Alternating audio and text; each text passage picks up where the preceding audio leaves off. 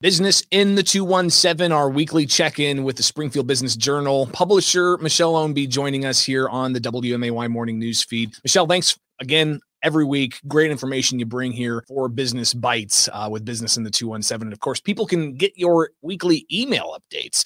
Let's start there. How can people register? Absolutely. You can go to springfieldbusinessjournal.com and get signed up for the newsletter. Comes out every Wednesday afternoon, and it's free of charge. Just kind of a quick snapshot of what's happening in the business community. And of course, we also post breaking news on Facebook and our other social media pages. So let's get into it. Some of the stuff people will learn when they read the Springfield Business Journal, we'll talk about right here on WMAY.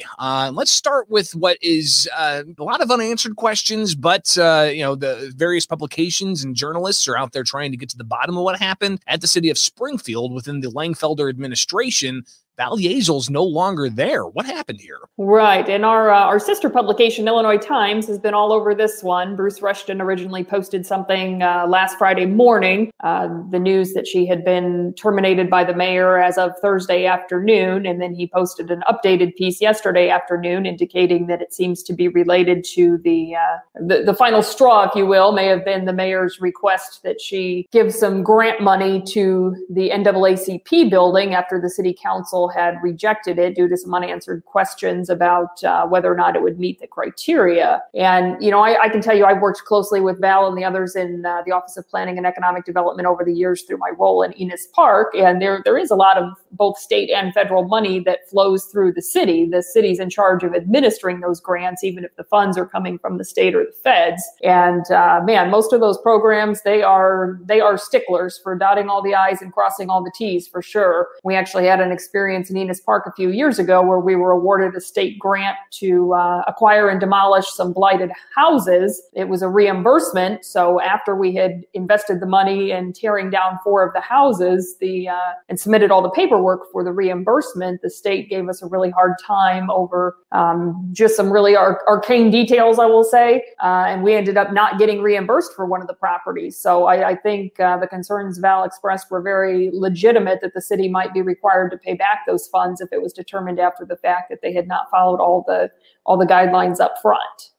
Yeah, these are, of course, tax resources. So there's a lot of I's that need to be dotted and T's that need to be crossed. Yes. If some of those aren't properly done, people could be held liable. And the city of Springfield, for instance, could be held liable if things aren't done properly.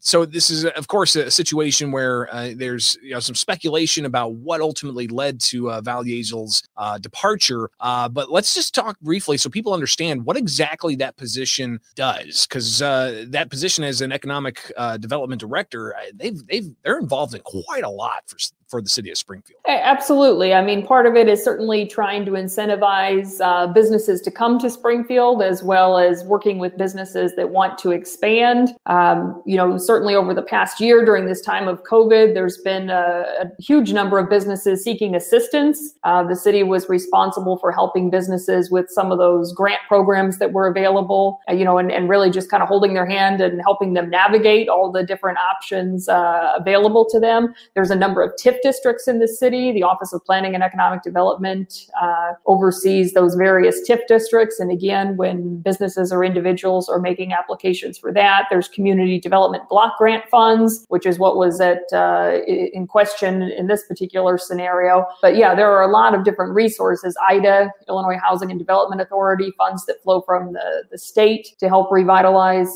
certain parts of town. And there's always rules and restrictions on where the money can be spent, how the money can be spent, what the time frame is.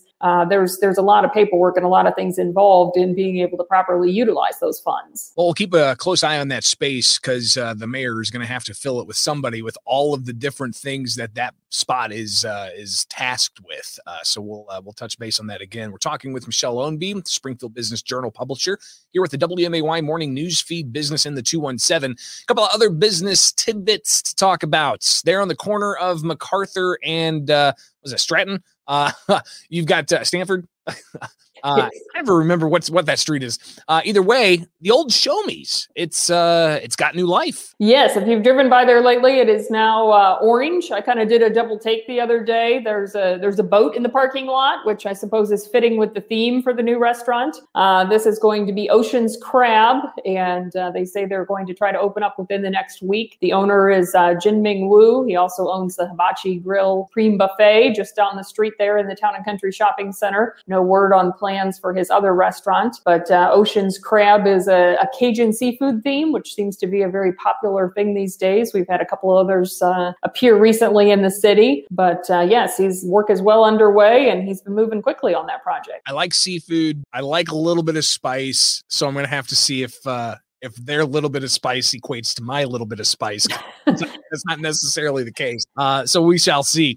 Something else too, in the business updates. It's been long awaited, was delayed by COVID-19, but we're going to see Ashley's Outlet open up. Right. You may remember last year in June when things started opening back up after the stay-at-home order, Barney's Furniture on Wabash opened just long enough to have a going out of business sale. But I had talked to owner Barry Seidman back at the time, and he said it was actually a coincidence. They had already planned to transition that location to an Ashley Furniture outlet, so it had nothing to do with the shutdown or COVID or any of that. But where COVID did come into play was after they had done the work and the remodeling. They had originally hoped to have that Ashley outlet store open in the fall, but there were a lot of supply chain issues related to COVID because the different manufacturing facilities had been shut down, and increased demand. We've seen the same thing with the home builders and remodelers, lots of people wanting to update their spaces. So Barry said that he didn't want to get that space open unless he knew they could have enough inventory to meet the demand. So they ended up delaying that for a little bit. Of course, Barry and his family already own the other Ashley Furniture store locations in Springfield and Jacksonville. This is an outlet location, so a little bit lower price point, ready to assemble furniture, that type of thing. Not quite as upscale as some of their other furniture offerings. So definitely always good to be plugged in with what's going on in the business community so you can stay with the latest openings and you can get all those details with the Springfield Business Journal. Michelle Ownby, the publisher, tell us again how people can sign up for that email. You can go to springfieldbusinessjournal.com, get signed up for the weekly BizBites newsletter, and of course also sign up to get the print edition delivered to your home or office. Always appreciate talking with you, and we'll check in next week here with Business in the 217 on the WMAY Morning News Feed. Have a great day. Thanks, Greg.